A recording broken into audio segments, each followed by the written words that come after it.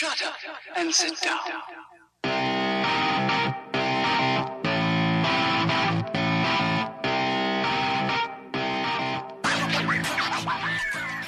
Hello strangers and welcome to episode 83 of Strangers in the Cinema. I'm one of your co-hosts Paul Anderson here with co-host Pete Wall and producer Jack Mills. Gentlemen, as I always describe you as, how are we? Not bad, fellow gentlemen. Really good to be back. And a thing that you haven't said so far that I think is important to say is you can probably hear our sultry tones in finer quality than ever because the Strangers team has invested some hard-earned cash in some new tech. So if this episode sounds better, that's what you have to thank, apart from the... Yes, and please also let us know if it does sound better. Yeah. Well. We think it will, so we've now got... As opposed to using... We'll bore you a little bit with technical details. As opposed to using one microphone for the three of us, we've now got three separate microphones, essentially. We're like real grown-up. Well, so yeah, let me know if I've done my job properly and got all the levels correct. Yeah, if anything sounds like shit on this episode, it is entirely Jack Mills' fault. It is. Yeah. If anything sounds good, that'll be me and Paul. Obviously, we ran the mics by him before we ordered them, or did we? No, we just got carried away about pretty pictures and just went ahead Basically, and bought some mics. Didn't read any information upon them. No, so we hope they're good. They Okay, were more cool. expensive than the other ones, so they should be right. So slight change there. Also, I think while we're in the foyer, I'm going to be off for the next couple of weeks because I'm moving to Bath. Collective sigh of relief across the nation. But we will have the ever dependable and very entertaining Claire Clark back on, which will be good. So she will be on definitely next week, possibly the week after, depending on how quickly Virgin can sort my internet out. So that should be interesting.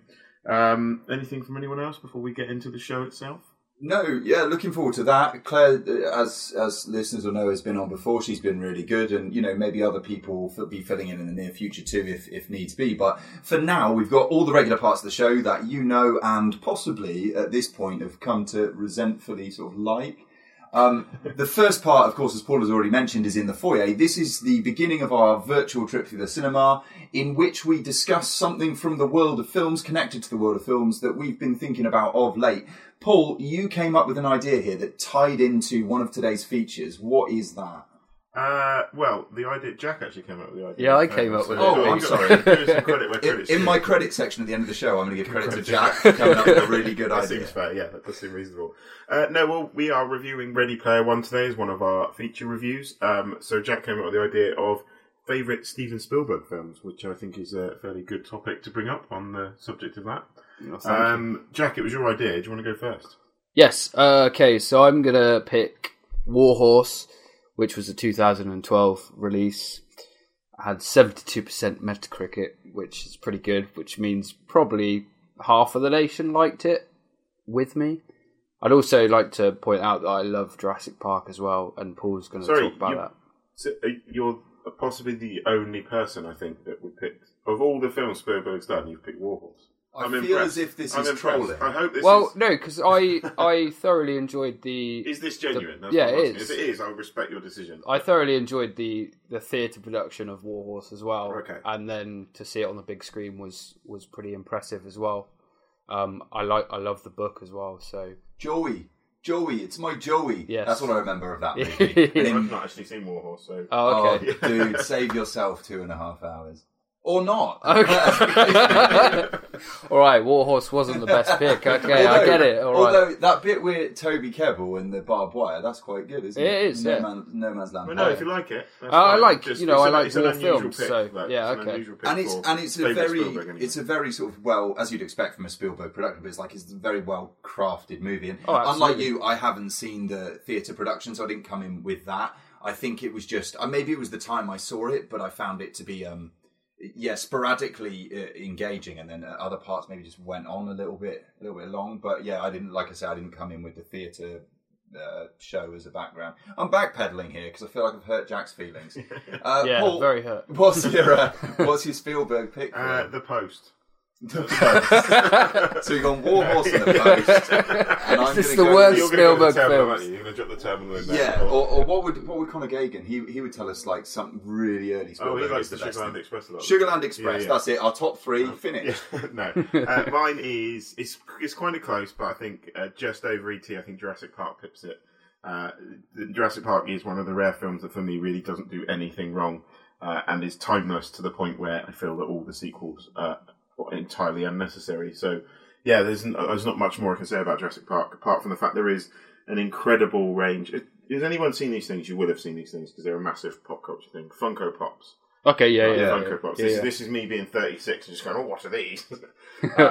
They've released a range of Jurassic Park Funko Pops. Oh, amazing. And I have managed to order, because I'm this way, when I set my heart on something, there's a Target exclusive Funko Pop, which is Injured Ian Malcolm, where like the bit in Jurassic Park where Ian Malcolm sat there injured with his shirt undone, like the iconic Jeff Goldblum shot.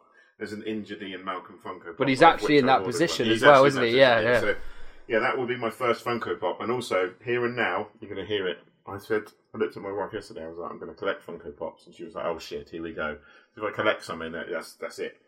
And she was like, no. And I said, no, a specific kind of Funko Pop. So, here and now, you heard it here first, I'm going to collect Jeff Goldblum Funko Pops. And you're also going to be lucky enough to see Jurassic Park with a live orchestra as well, aren't you? I am going to see Jurassic Park with which is pretty awesome. November, actually, which should be awesome. Nice. But more importantly, Jeff Goldblum Funko Pops. That's what I'm saying. For people who don't know, like Funko Pops are like little sort of cute looking models with big heads. There's hundreds of them, if not thousands of them out there. Because they've done Twin Peaks ones as well. I was quite interested. They've done some quite obscure. I want to get the twins from The Shining. They look pretty cool. Oh, is that? Oh no! I'm only about to buy Jeff Goldblum. Right. Yeah, and more on the twins from The Shining maybe later on in one of the future reviews, right? For me, there was only one choice when I go to Spielberg, not because anything else is of sort of a lower quality, but because it's the one that really like cemented Spielberg in my mind as a guy that I was interested in when I was growing up, and that is, of course, Jaws. I say, of course, as if that's the only choice that you could make, but yeah, Jaws is just a film that grabbed me when I was, 13, 14 years old, and it's kind of stuck in my head for the entirety of my life up to the present day. There's so much to recommend the film, not just the most famous scenes of like the John Williams score and the attacks from below, and that like the way in which everybody who saw this film when they were a kid or a teenager didn't want to go in the ocean again. Even now when I'm in the ocean, I get the feeling that some kind of great white is probably just underneath me and about to attack. But also like the fact that Jaws is basically a film that is about male friendship and bonding, and the stuff that they do on the boat when they go out to catch the shark is as much about character as it is about like some creature feature situation. So it's got black eyes like a doll's eyes. Jaws is massively highly regarded by myself. Is there a Quint Funko Pop? Because if there is, you should get that. That would be wicked. There must Quint be. Funko Pop. Yeah. Yeah, I would like that. I would take a little like Great White Shark Funko Pop as well that would like go alongside. If you know there's Jaws Funko Pops out there, guys, let us know. We could just Google it, but it's more fun if you let us know. Yeah, I feel like our show is collapsing into like the nerdiest thing in the world, but that's cool. We got new microphones, we got nerdy references to Funko Pops. What more do you want? We will be back in just a moment to get into the regular second section of the show that we like to call Popcorn Movies.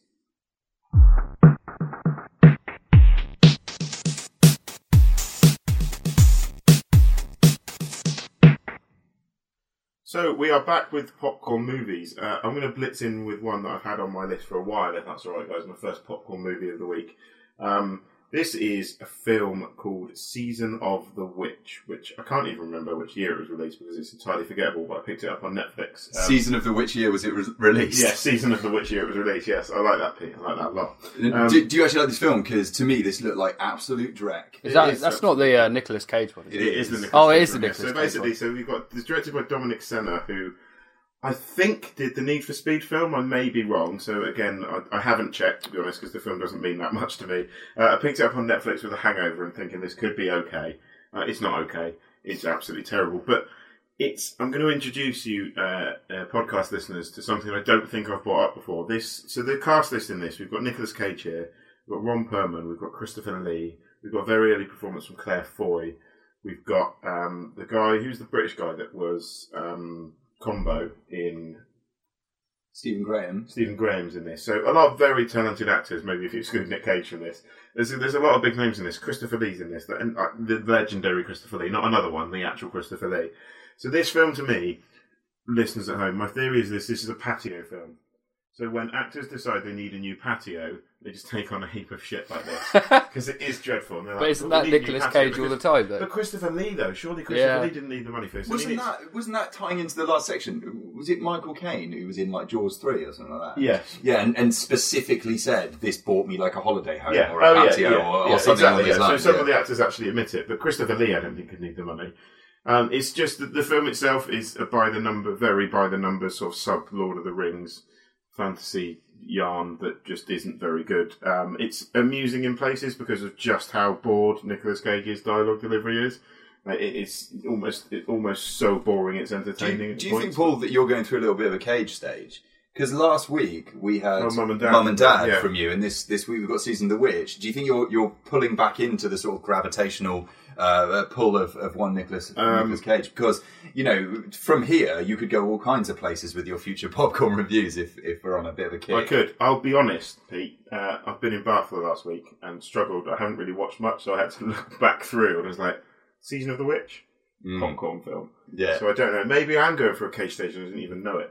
That's the thing. Maybe that is. Maybe it's a subconscious Cage stage. These happen to the best Let's of get us, out of man. this. Let's get out of this. Pete, what have you got? So, first popcorn movie for this week, I guess I will go with Unsane. Now, Unsane is the new one on general release at the moment from one retired film director called Steven Soderbergh. He doesn't make films anymore because he oh, hold on. Yeah, that didn't last very long. He's been back. We reviewed Logan Lucky not that long ago. What, this year? Was it this year? No, it wasn't Maybe this year. late last year. Late last year, okay. Hugely struck on, if I remember rightly. Yeah, it was okay. It was like a heist movie that was, you kind of shrugged a little bit at the end of it. It had some cool dialogue and stuff. But this one stars Claire Foy, that Paul has just recently mentioned in reference to Season of the Witch, which is a funny coincidence. And she is fresh off getting mega famous on The Crown. That's what she's on, isn't it? I don't watch it, but yeah, I hear With this. Matt Smith. Right, but in this one, she plays a woman who has moved apparently 4.5 hours away from her hometown in order to take a fairly well-paid, stable, solid office job.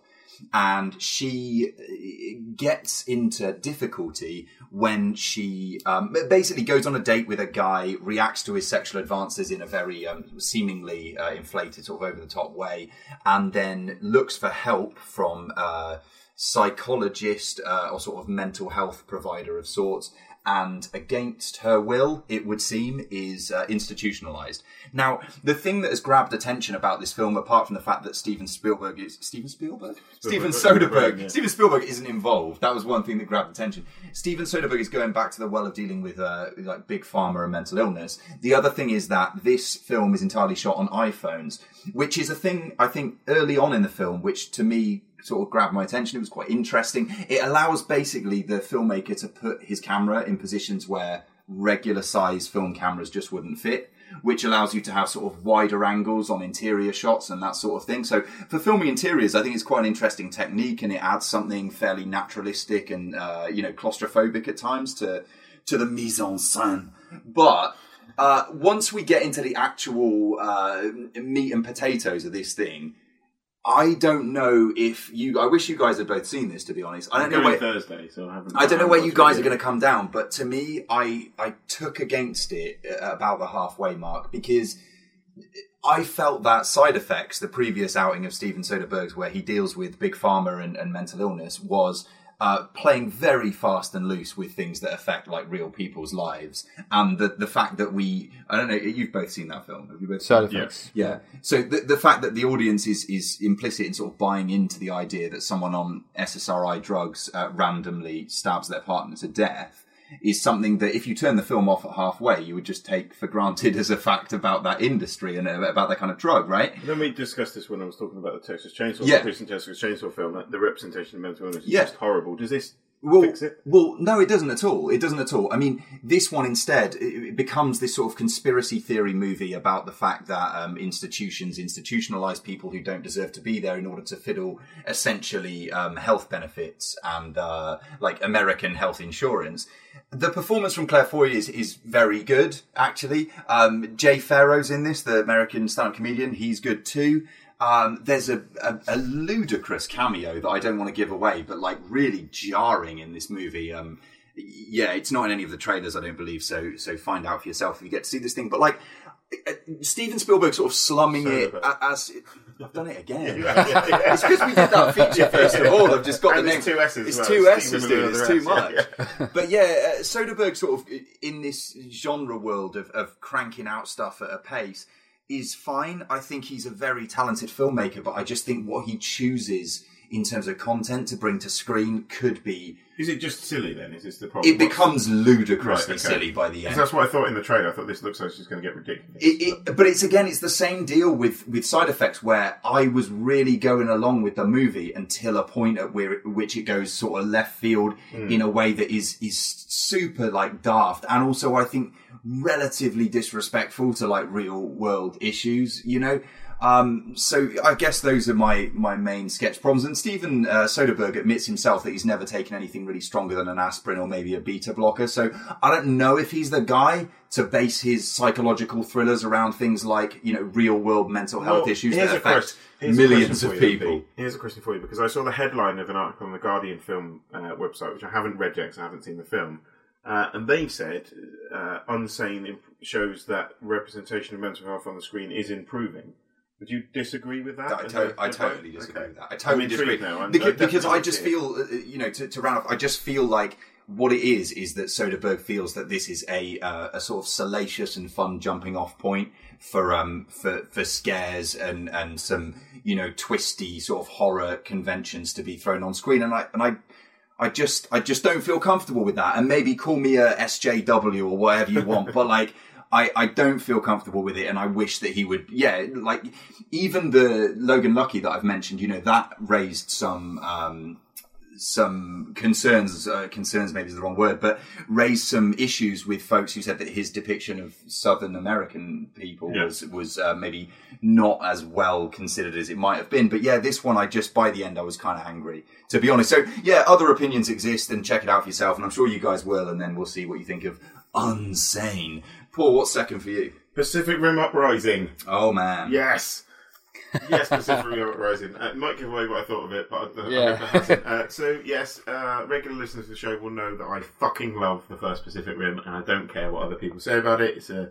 guilty pleasure, if you will use that term. And I have said on Coming Attractions, I didn't think the trailer for this looked any good. We've got Stephen S. DeKnight on his directorial debut. He's done quite a lot of television work, I believe, on Spartacus, and certainly I think worked on Daredevil as well, the Netflix show, which I'm a big fan of. So basically it picks up 10 years after the original film. The war with the kaiju is over.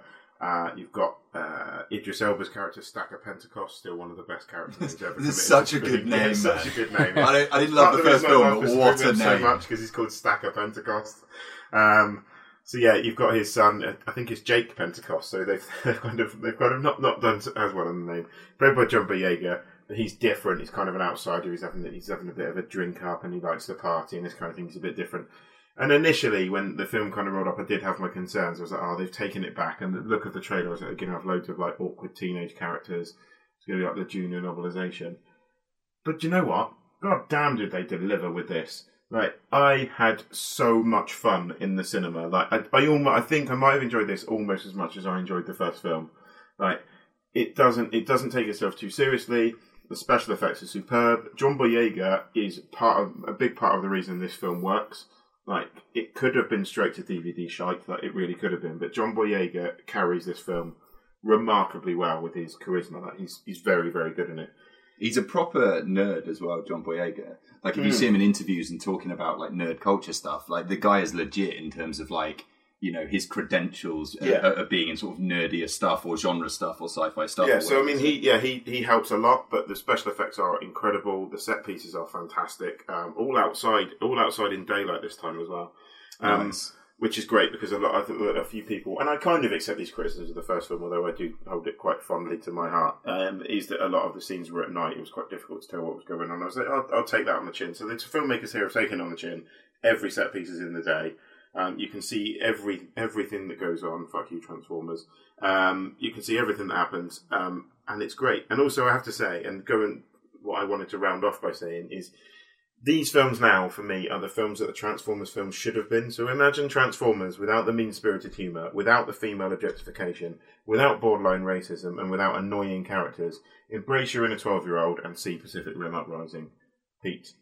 Wow. Strong out there, man. Yes. Well, for me, second this week is the one film that I previewed last week as a coming attraction, and that is Game Over Man from director, I guess feature debut director Kyle Newerchek. Kyle Newerchek, you will know as one of the driving forces behind Workaholics, along with the 3 stars of both that program and this movie, which are Anders Holm, Blake Anderson, and Adam Devine. If you haven't seen the show, I would imagine this film makes even less sense, I should say, to you than it does to me as a sort of reasonable level fan. It strikes me as Workaholics, the movie I think we touched on last week. It really kind of is, man.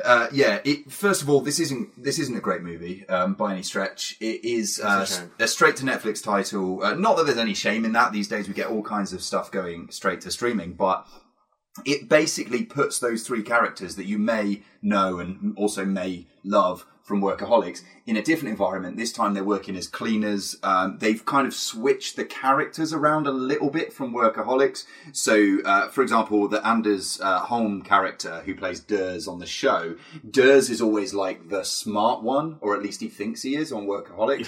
Whereas in this show, he is doing, what's that shit, that like legal high that people like trip off of. I've forgotten the name of that. Spice, I don't know. It's something like that, but it isn't Spice. Yeah. So he's kind of like this addled, kind of druggy member of their group, who gets high on the job when they're cleaning hotel rooms. Then we've got the Blake Anderson character, who is now a little bit more sensible, whereas he's kind of the idiot on the show, alongside Adam Devine, who basically plays Adam Devine in every single thing that he's in. Not knocking him. I don't think he's got range to play anyone other than Divine. I think he's quite good at playing himself. I think he's a really charismatic dude, having a great fucking life. But I don't. Yeah, I think I'm with you on that. What we get is basically a crime caper that takes place in a high-rise building, high-rise hotel, and the gang, have to try to foil a criminal group. In the process, they get to like shoot guns and run around and get into all kinds of scrapes. Rona Mitra's in this, which was kind of a bit of a crazy sight, considering that the last Lara Croft. Well, Lara Croft, and last week's episode. Yeah, I also remember her being, of course, in stuff like Doomsday, right, where she go over the much border. Anticipated but really disappointing Neil Marshall. Yeah, and she's kind of like, she's in her 40s now and she's doing alright for herself, man. She plays kind of like this horrible, like violent bitch in it, and I was down with that shit. Does it work or not? You said it wasn't a good movie. No, man. Why doesn't it work? It does not work. Because a lot of the humour feels at more of a level with like really late Workaholics, where I feel like ran out of ideas a little bit, and less like the earlier stuff where they were just riffing off each other and having a really good time. There are laughs in here. It's not unenjoyable. It's not without its moments. But I would say it should be some way down the list of priorities for people who want to watch things on Netflix that are available at the moment. I mean, behind things that we've talked about even recently, like Annihilation. Yeah, top of your Netflix, absolutely. But I mean, if you want, like a brainless Saturday night movie when you're drinking some beers with your mates or whatever, then by all means, Game Over Man will be, good enough. Just not as good as I hoped it would be. Anything else from anyone else? No, I haven't watched anything this week. No. Jack, miserable. Selfishly over there, recuperating from his acid on the heart illness, not taking time to watch any movies. Well, in that case, we will be back in just a moment with the next section of our virtual trip through the cinema that we like to call Coming Attractions.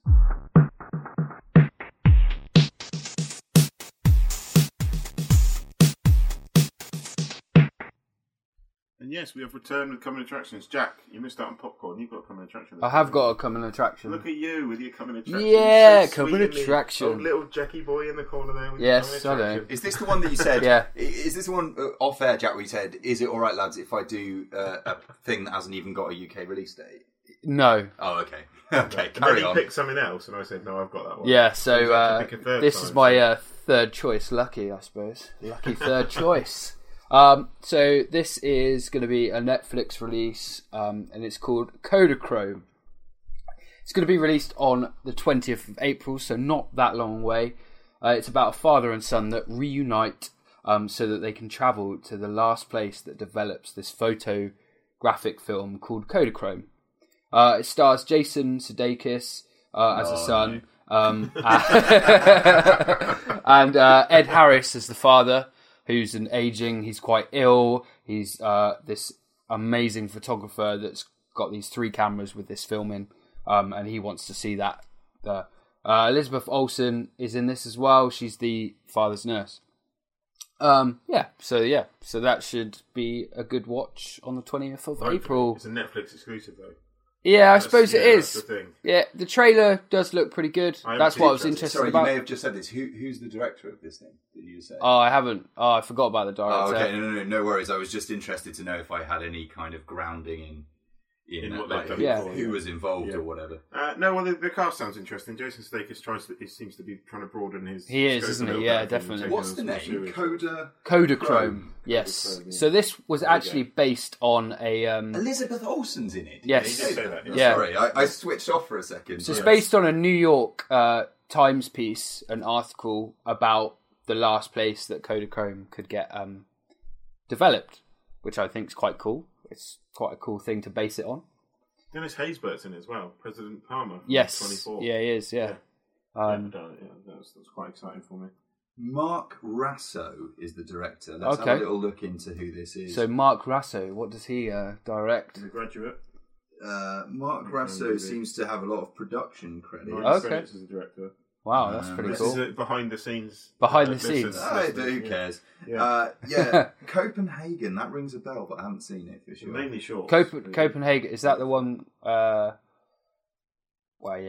Copenhagen is a movie. I know the box art of it, but no, I haven't seen it, so I can't say anything about Mark Rasso, to be fair. But I'm interested, man, because I think it's the kind of thing, like we've talked about recently, where because of the dual releases of both big screen films and sort of like Netflix exclusives, or sometimes where that line is a bit more blurred, the bigger releases on Netflix either get massively pushed by the platform onto the front page of every single user, or maybe in the case of this movie, could get a little bit buried if people don't draw attention to them. So, I think it'd be interesting to see how that goes. It's quite a niche film, and I think that probably will put it back into Netflix rather than sort of shown. And, Paul, for sure that I am one of those who is desperately hoping that Elizabeth Olsen can recapture the glory of her first outing in a feature film. Which film's that? You barely talk about it. It's Martha Marcinelle Marlene. Man. Yeah, I'm not sure. I didn't even know you'd seen that until just now. So, what have you got for this week's coming attractions? What have I got for this week's coming attractions? I have got a trailer that I think dropped not too long ago today, in fairness. Yes. This is another project from Eli Roth, working with Amblin Entertainment, believe it or not. This is The House with the Clock in the Walls with Jack Black and Cate Blanchett. This intrigues me, to be honest. Like, I am quite a fan of Eli Roth. I think he brings the fun back into sort of OTT gory horror. He's not the most technically gifted of directors by any stretch. But for him to be working with Amblin Entertainment on something does very much intrigue me. It seems like it might be more in the vein of like Haunted. It was the Haunted House, wasn't it? Yes, or that kind of, or like a kind of like 50s. Well, the trailer does look pretty creepy. It does look quite creepy, but I don't think it's not kind of Eli Roth over the top, really gory stuff. I'd say it's probably aimed at. Because of Jack Black, it almost seemed like slightly Goosebumps sort of thing. It will be slightly Goosebumps. That's the thing. Amblin Entertainment is Spielberg's production company behind E.T. Behind there was an Amblin thing run in front of Super 8. Okay, yeah. So I think this is good. What the reason this interests me is because it seems to be Eli Roth going for a much broader appeal than he would normally go for. It seems quite creepy. It looks a bit kind of like The Frighteners, like Peter Jackson's Frighteners or something like that. So it should be interesting to see Eli Roth tackle a slightly different type of horror film. He can do scares, he can do atmosphere reasonably well, I think, personally. To have him under the Amblin umbrella is interesting. It's nice to see him challenge himself a bit. So that's out in September, I think. What's the last? Is the last Eli Roth that green? Not Green Zone. That's Knock, I think, and then the Green Inferno before. Green Inferno is what I'm thinking of. I think Knock was after that though, which I quite enjoyed. The Keanu Reeves is dreadful in it. Yeah, I mean, it's still stream worthy though. I would say that it's fun, yeah. Ahead of Game Over, man. Anyway, that I've just talked about on this show. My coming attraction for this week, I've tried to keep it with something. As I think you guys have too, but something that's coming out soon, which is 30th of March, actually. So right around the corner. This is Blockers, or if you look at the poster, ingeniously, there's a picture of a cock before the word Blockers. So a cock roll. Make of that what you will. Roll, rather than just a straight up drawing of a cock. Yes, I guess that's the other level of subtlety that I've passed over there. Yeah, the reason why this is a coming attraction for me is I didn't have high hopes, but it turns out that at the moment it has a Metacritic score of 75. Which is higher than Pacific Rim Uprising. Yeah, I've read some reviews that have said that Leslie Mann is sort of better than she's ever been in this movie. John Cena's involved as well. We've got basically the plot, as much as I know of it, is that a group of parents, I think a trio of parents, are trying to stop their daughters from having sex on prom night, and that is where we get the Cockerel Blockers title. Yeah, sure. From. Yeah, I've seen this trailer. Right. So like I say, I've seen the trailer, didn't really think much of it, and then having seen some reasonably good reviews from reputable outlets, we may well be reviewing this one as a feature on next week's show, so watch this space. But until then, yeah. Oh, and I wanted to mention as well, the director of this is Kay Cannon. Kay Cannon is known for recent output, like I think she directed Pitch Perfect 2, and she was one of the producers and writers on Pitch Perfect, the first movie. Okay, but cool. she's also the first wife of one Jason Sudeikis. So, oh wow, okay. Yeah, nice link. My favourite actor who's now moved on to that troll, Olivia Wilde. So, it'd be interesting to see how this one goes, and especially if we do it as a feature next week, you'll get sort of full thoughts at that point. Yeah. But for now, guys, unless we've got anything else to add, I think we should... Well, I was going to say, with the Cockblockers film, a lot of people have said that it's a female version of Superbad or something like that. Right. That sort of film. Okay. Oh, okay. So we've got, like, I think, and I may be mistaken, but I think we've got, like, the younger cast then are relatively unknown. Yes. And maybe they're going to make names for themselves off the back of the movie. So, yeah, we'll see how it goes. But until we get to next week's show and that feature review, let's get out of here for now, and we will be right back with the meat of our show, which is the feature reviews.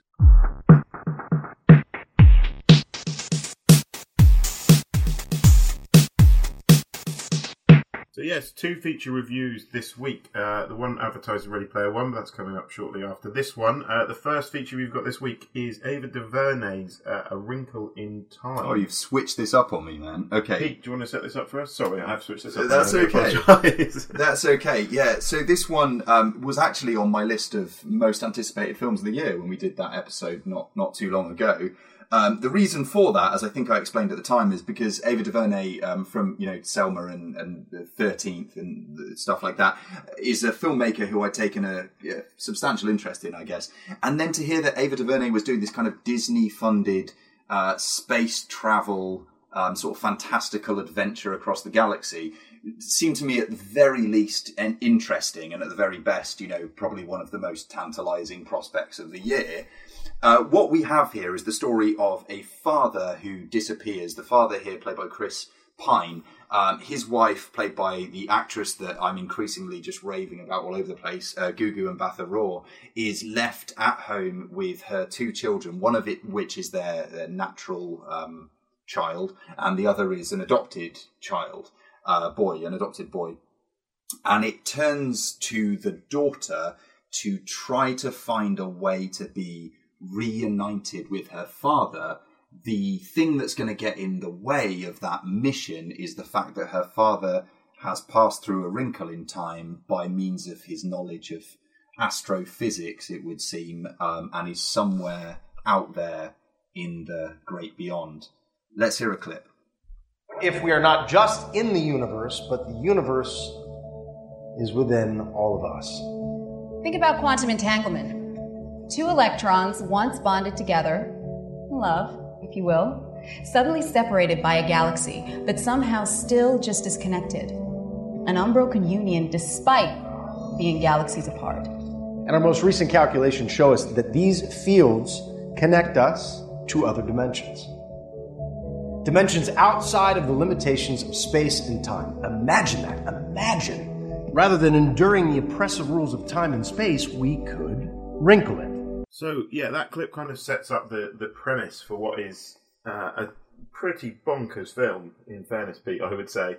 And yeah, like my attitude towards sort of out there sci-fi and kind of time-travelling films and that this kind of does is a very positive one. So much like you, Pete, I was very excited going into this. And again, with the whole Ava DuVernay link, I was like, actually, this is incredible. This is, again, another indie, well, it's fair to say, fairly indie filmmaker getting a crack at a big studio picture. So yeah, I was quite excited as well.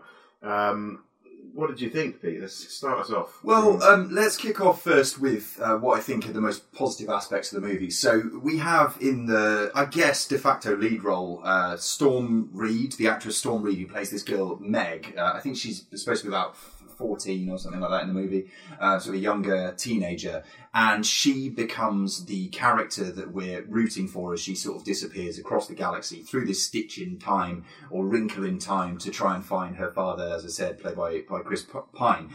Then we get into what is the trio that propels her on her journey. Misses, I think they're called. They're all called the Misses, yeah. So we should say this is adapted from an original novel from the mid-1960s, I think 1964.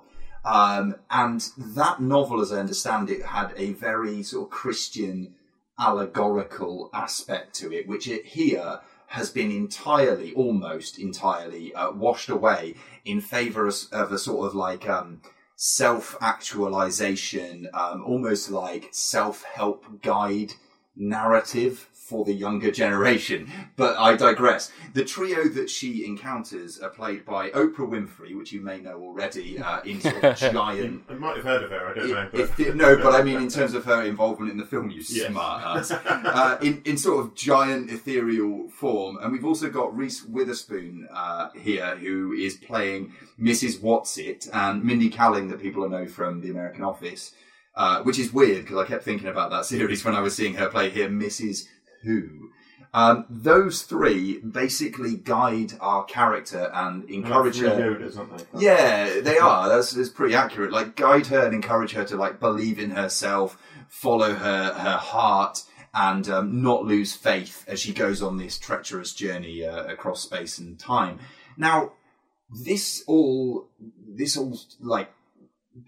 setup that I'm talking about here did grab me from the outset, and not least because the mother that the character's departing from is Gugu Mbatha-Raw, who I think is fantastic here and fantastic in most things that she's in.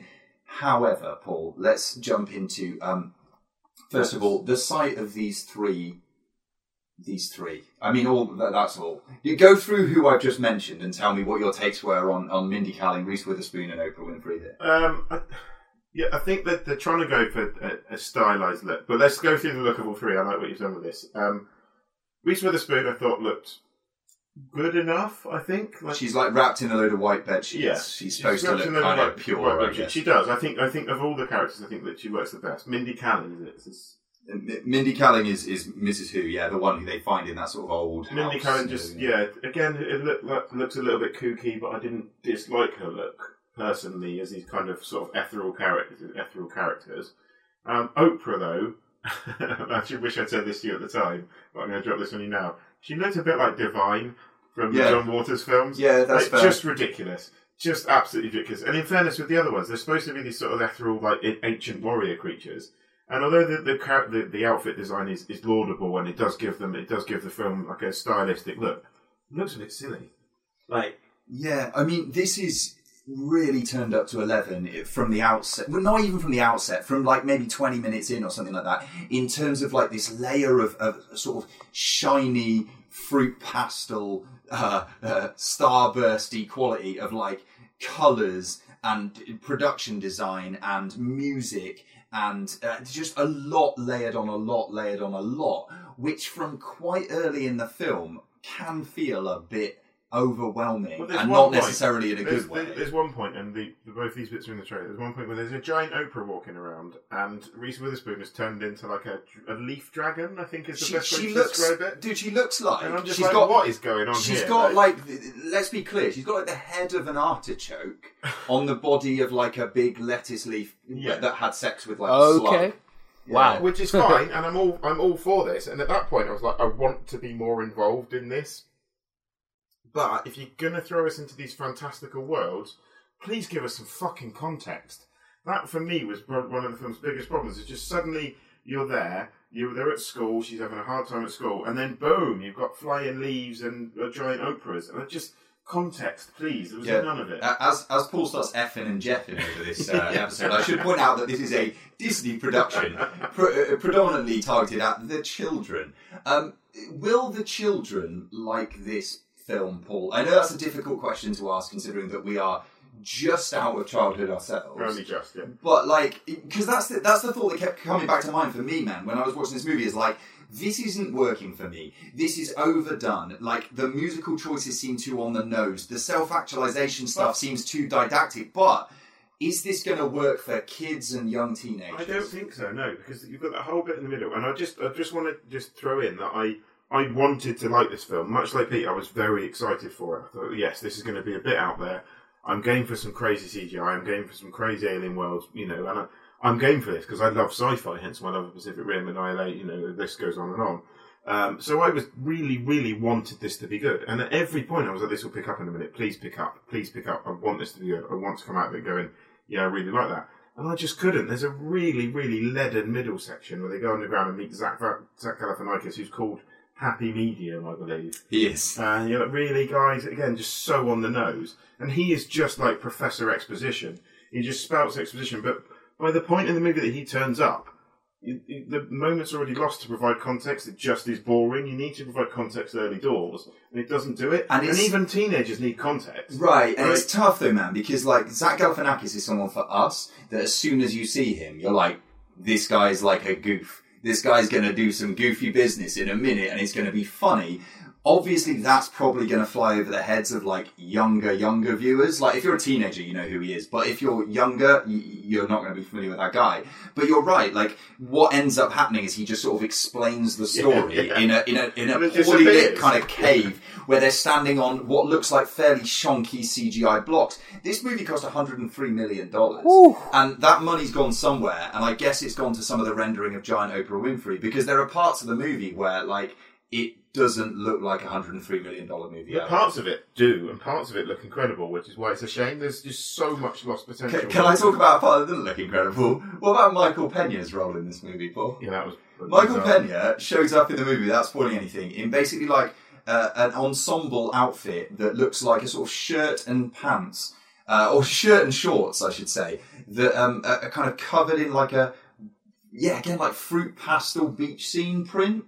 It's interesting. To at the very best, it's interesting. It's interesting at times. Visually, it's interesting at times. It's just the script, though, is the problem. And I think it's all well and good to blame Ava DuVernay here, because a lot of people do blame the director, and rightly or wrongly, the director is normally given credit for the final product. Yeah. But ultimately, and I mean, years ago when I did film studies at university, there was some argument as should the authorship of the film be joint? Should they be joint credited between the screenwriters and the director? I would argue there's definitely validation in that. But for me, the problem here isn't with the direction, because the direction isn't too bad. Some of the effects works are not best, they're not the best, as you said, but you can let that slide if the story's strong enough. The script is the problem here, Pete. Would you agree, disagree?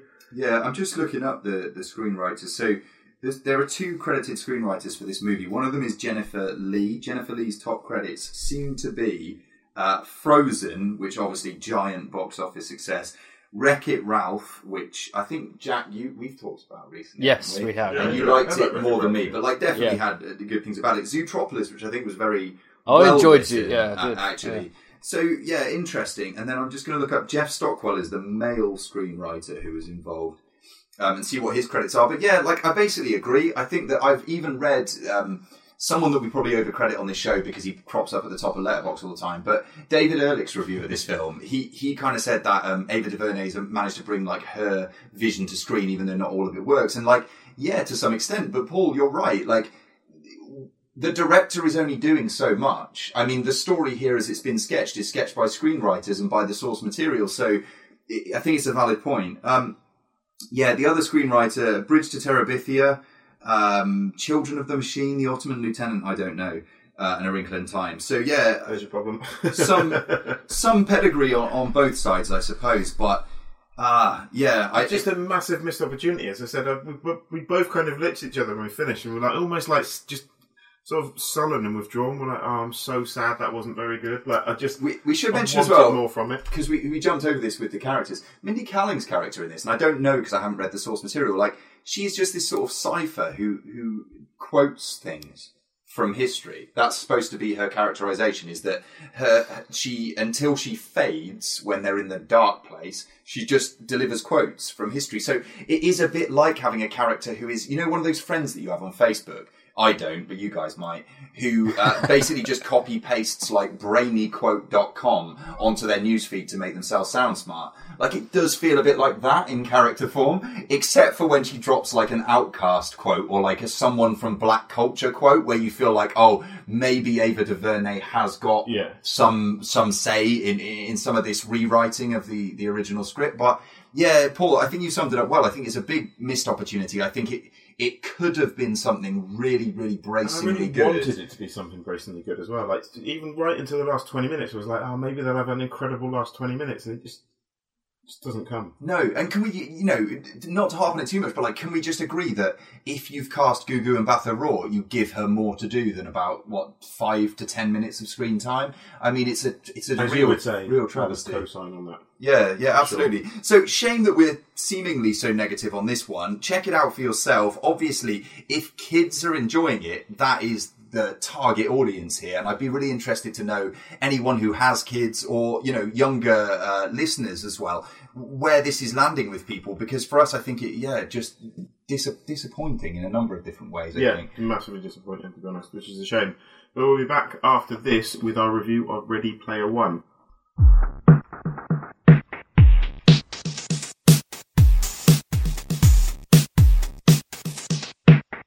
So, we are back once again for our second feature review of the Renegade Master. With the Renegade Master, D4 Damager, Power to the People, nice, or whatever. Pick. I like that. We are back with a review. Yeah, because that's quite fitting, actually, just doing like a callback to something from the past for no discernible reason, because we are going into a review of Ready Player One. Now, we mentioned and discussed Steven Spielberg at the start of the show with this in mind, because this is the new one from the crazy mind of Steven Spielberg.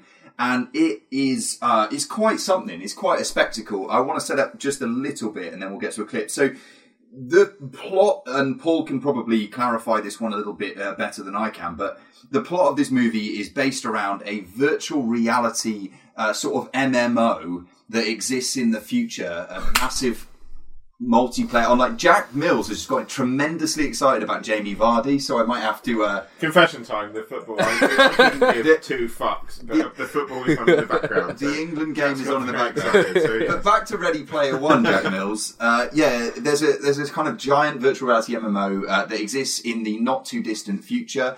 The world has fallen to being pretty much a sort of wasteland, due to things like, or as I mentioned in the film, things like the bandwidth wars, and obviously the fact that the number of people in the world compared with the number of people, compared with the resources that are available to those people, just doesn't match up. So competition for resources, for bandwidth, for space is at an absolute premium, is an absolute high point.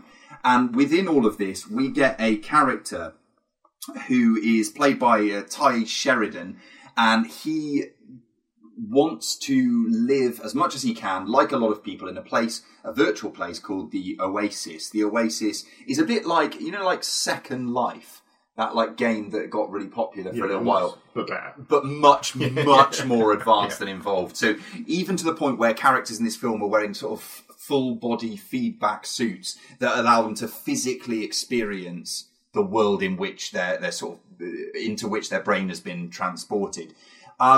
Yes, we can talk further about all the machinations of this world right after we hear a little clip. 3 keys.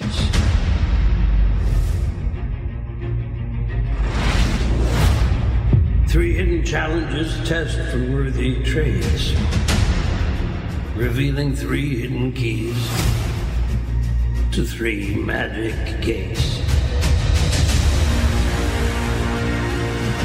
And those with the skill to survive these straits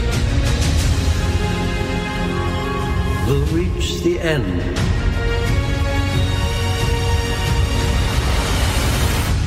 where the prize awaits.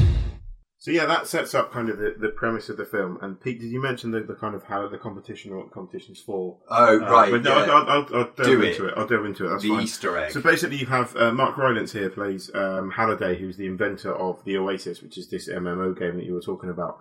And basically, he dies and leaves a message to the rest of the world that says, basically, I have set you a series of challenges. If you find the keys, if you find 3 keys, unlock the chest, basically complete the game, then you win my fortune and control of the Oasis video game.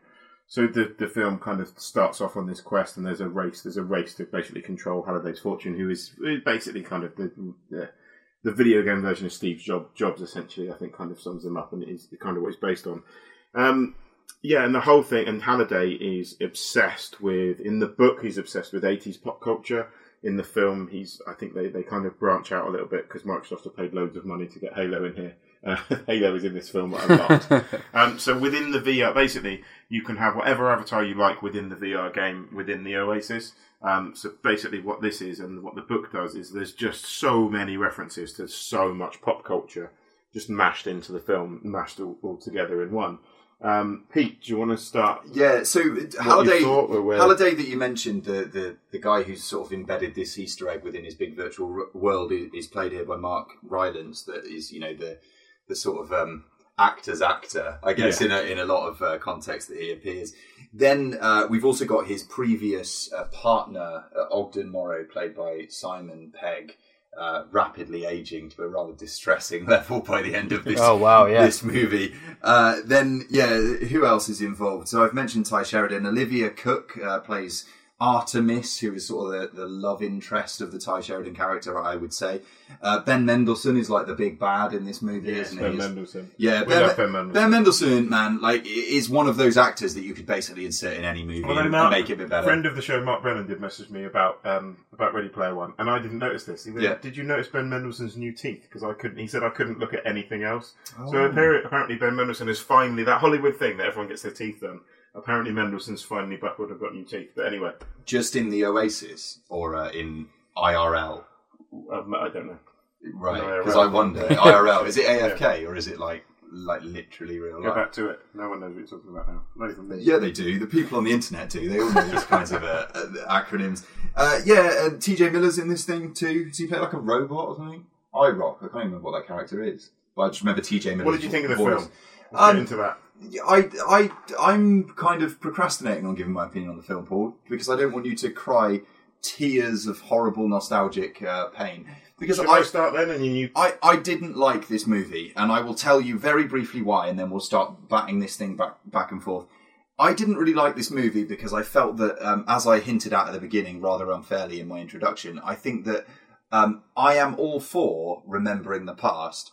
The problem I had with a lot of the references here is it just felt like, the member berries in South Park? There's little, where they go, member, and then we just see stuff that's from the past. Like, I don't understand how pertinent it is to include, oh, look, do you remember Jurassic Park? Because here's part of it. Oh, do you remember, for example, the egregiously long sequence from The Shining that is co-opted here into the film, folded into the film? For just so that people who like The Shining go, oh, God, I love this film because that's The Shining. No, you love The Shining. You love The Shining. You love Jurassic Park. But do you love this movie? What I felt coming sort of towards the end of the movie and coming out of the movie was like, a sense that the thing itself was rather hollow, and that really, apart from the thrill of seeing things I like on screen, I didn't really bond with the characters, and I felt like it didn't do a great job of investigating the potential perils and realities of a future affected increasingly by technology. Maybe that's too high-minded of a standard to hold it to, but given what I'd heard about this going in, I felt a bit underwhelmed coming out. Paul, tell me why I'm wrong. I fucking love this film. Yeah, no, I get that, but tell me why. Yeah, and I'll tell you why I love the film. There is sometimes within me, there is an inner turmoil with me between the guy that reviews films and can look at the film's weaknesses and the fact that some films I just enjoy and are just a sheer joy for me to watch. Pacific Uprising is going to be one of those films, without a shadow of doubt. Pacific Rim, probably another one of those films. So for me, I read the book, I enjoyed the book a lot. It's not the best written book in the world, as a number of people have started to point out. And no, it was never meant to be that. But for me, I love my pop culture, as you said, I think last week, a fully signed up member of the Geek Brigade, without a shadow of a doubt. I loved seeing all these references thrown together on the screen, and for me, and I love that. I understand why it might seem pointless. It probably is pointless, but by that notion, then everything's pointless. No, I'm not taking that leap. No, by that I'm notion, that leap. everything is pointless. If things are put on the screen to entertain people, then surely the point is to entertain. Sure, but do you not I completely understand where you're coming from, but did you not hold it to a higher standard? Do you not see a world in which Ready Player One... Okay, there's a source material and it's going to be in line with that, but a film like this could do something a little bit more interesting with some of those references. That's all, I guess. Yes. There are points... Because it's there's Buckaroo Banzai. It's literally just there. Yeah, but Buckaroo Banzai's in it. No, exactly, though. I like that movie. It's great. Yeah. But what's it doing? Hold on. So, yes, there are points, and you would certainly enjoy the book more. The book makes more of the quest, and the puzzles that they have to solve to get the keys are certainly better thought out in the book than they are in the film. That is the film's weakness. Is there's a bit in the beginning where apparently it's taken 5 years for someone to realise they have to drive backwards to solve the race. Not going to have happened. It wouldn't have happened. The puzzles in the book are better, without a shadow of a doubt. But for me, it was just, from start to finish, it was action, and just relentlessly entertaining. And I'd switched my brain off, and I enjoyed it right up until the end. The bits I wanted from the book were in there, so that was great. I like Ben Mendelsohn. I like the cast. I am a shameless geek. I do like watching pop culture references mashed together. Whether that makes me better or worse, I don't really care, because I had a lot of fun with this film. And for me, yes, there is a deeper film to be made, possibly out of the source material. There is probably a more interesting film out there to be made about virtual reality and the future. This isn't it, but for me, this was just a straight 2-hour blast of fun, and I loved it. Yeah, no, I'm not going to step on that enjoyment whatsoever. I'm not here to convert you to my dark side. No. I mean, I suppose also it's just interesting to talk about, things in this world, right? Because you've read the source material, as we've pointed out on the show previously, and I haven't, but things in this world, for example, the fact that there's this race that everybody's involved in, right, where they're doing the first section of trying to get the first key, because there were 3 keys, is that right? Yeah, they're trying to get 3 keys. The first section is this sort of road race thing, virtual reality road race. And the thing, without spoiling anything, the thing that the lead Ty Sheridan character decides to do, to me seems like in a massive multiplayer, online sort of virtual world, the thing that thousands of people... Exactly what I said, yeah. I did say, so drive backwards, yeah. You may 100% agree with you. And that is, for me, the film's weakness, is in the book. I would say read the book. I think you will prefer it. It's not well written. It's still trashy pulp fiction. You should. But yeah, so the puzzles that they have to go through to get the keys are more complicated and do make a bit more sense. The Shining reference you talk about, I thought was just a shitload of fun. Yeah. And again, for me, the film was just fun. In the same way that Pacific Rim Uprising delivered, I went into the cinema, I came up 2 hours later and I was like, that was wicked. Well, and if I could do that clicky finger thing, I'd do that clicky finger thing, which is what I'm trying to do off mic. But, talking of off mic, Paul made, I think, a very solid point, which was that the way in which I reviewed The Greatest Showman earlier this year is very probably similar to the reaction that you've had with this movie. Totally. I could just throw back at you if you don't embrace the joy of what's on the screen, then you may as well not even like films at all, or words to that effect. Yeah, absolutely. So I get that. I think that it's going to hit people in sort of different ways, and it's going to depend to a certain degree how much you're willing to indulge the sort of the delivery method here, which is sort of big on spectacle and maybe smaller on sort of any kind of subtext or intrigue. I'm being so biased here. Yeah. Jack, have you saw this movie as well? I did see it. I saw this at the Unlimited screening. Oh, we were at the same one. Where do you come down on... Yeah, we were sat next to each other. Yes, we were. Sorry. Where do you come down on this movie? Did this work for you? So, for me, I thought there was almost an overload of popular culture and not enough of the sort of other things that were going on in the background. I absolutely loved it because of how it looked and how the actors were performing. But my other half made a good point, is that actually you didn't necessarily have to know about all of the links with the popular culture to enjoy it. I thought it was fun. I thought it was a very good film Well, and that's on the screen. That's probably like a fairly good counter. But I didn't like it in 3D. Like the pacing of it.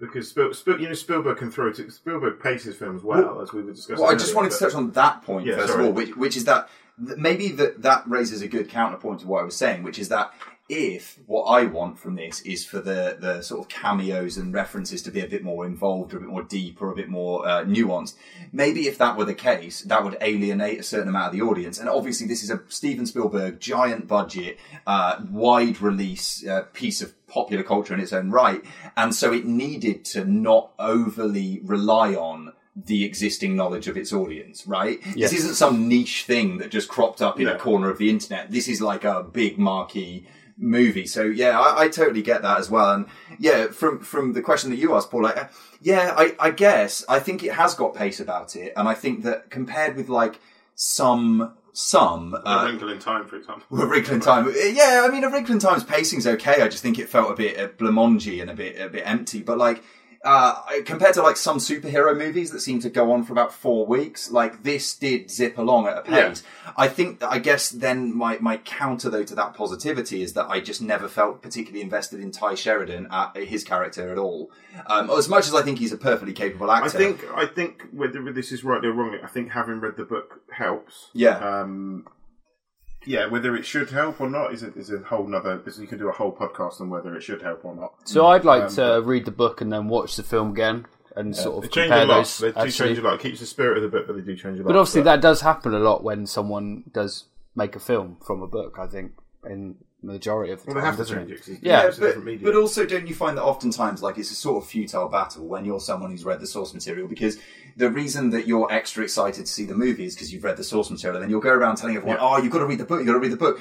Most of those people aren't going to read the book. You might as well give up on that fight, because the thing is, if you've got, and I suppose I'm directing this at you, Paul, but also on like to many people who would listen to the show too, like if you've got enjoyment from the source material and you go into the movie and get enjoyment from the movie, who am I? Like, I'm not trying to get in the way of that or say that that's invalid whatsoever. Like, I totally see how this could be a really enjoyable blast for like tons of people. It just didn't work for me that well, no, and that's that's why we have more than one voice on the show, really, isn't it? To balance out. And it's interesting to say that because of all the films, of all the big releases I've seen of late, this I think has proven to be one of the most divisive I've seen, because I've read some good reviews and I've read some terrible reviews. There's people who basically sit in either camp, really. So yeah, it's always quite interesting when a film does prove so divisive. But that pretty much brings us to the end of the feature reviews and bang on to our credit section. To lead in directly from that, I want to pay credit to the end credit sequence from the film Buckaroo Banzai, in fact. Right. It's always in my mind. The theme tune is my ringtone. And it is directly, actually, yes, this is probably a reference to next week's episode. It is also homaged in Wes Anderson's Life Aquatic. If you've seen nothing other than the end credits of Buckaroo Banzai, just watch that. It's incredible. So they're dancing, they're walking along in a row. You've got Peter Weller, Jeff Goldblum, and a number of other actors appearing to dance walk to the theme tune to the film. Actually, turns out the theme tune to the film wasn't ready, and they're actually dance walking, which is not a term, to Uptown Girl. Nice. So yeah, that's my credit to Buckaroo Banzai. Yeah, there may be a majority of the listenership who've never heard of Buckaroo Banzai, and do yourself a favour and check it out, because it's a lot of fun. My credit for this week is rather predictably going to be another podcast, because this is what I do. But it's a particular episode of a podcast, and you will understand. This is the podcast, The Modern Man, which is from a guy called Ollie Mann. Ollie Mann is the co-host of another popular show called Answer Me This, but he's broken off and done like his own thing. The Modern Man is spelt M-A-N-N for anyone who's interested. But the episode is Season 7, Episode 4, which was released 20th of March. And it's called Anatomy of a Movie Trailer. So what he does on the show is he sits down in this episode with a UK editor, now UK-based, I think, editor called Gareth Davies. Gareth Davies worked on a number of big trailers, including one of my very favourite indie films of the last few years, The One I Love. And in this episode, really good. Elizabeth Moss and Mark Duplass. Yeah, in this episode, he basically goes through film history in sort of big jumps through decades and looks at the ways in which movie trailers have changed form since way back and right up to the present day. It's really, really interesting. Ollie Mann is a very engaging host. It's very accessible. It's not like sort of overly exclusive or geeky or whatever. So yeah, very much one that I'd recommend to anybody who's got an interest in the way that movie trailers end up being the way that they are and how much impact they have had and do have on the success or otherwise of films. So yeah, that one's called The Modern Man, and check that out if you have the chance. Jack, have you got a credit? My credit goes to Steven Spielberg for featuring the Iron Giant in Ready Player One. Oh, I love the Iron Giant. Yes. Yeah. But I just love the Iron Giant. I don't love this movie. That made me smile a lot. So that's my credit. There's a lot of surprises in Ready Player One. Absolutely. A lot of nice surprises.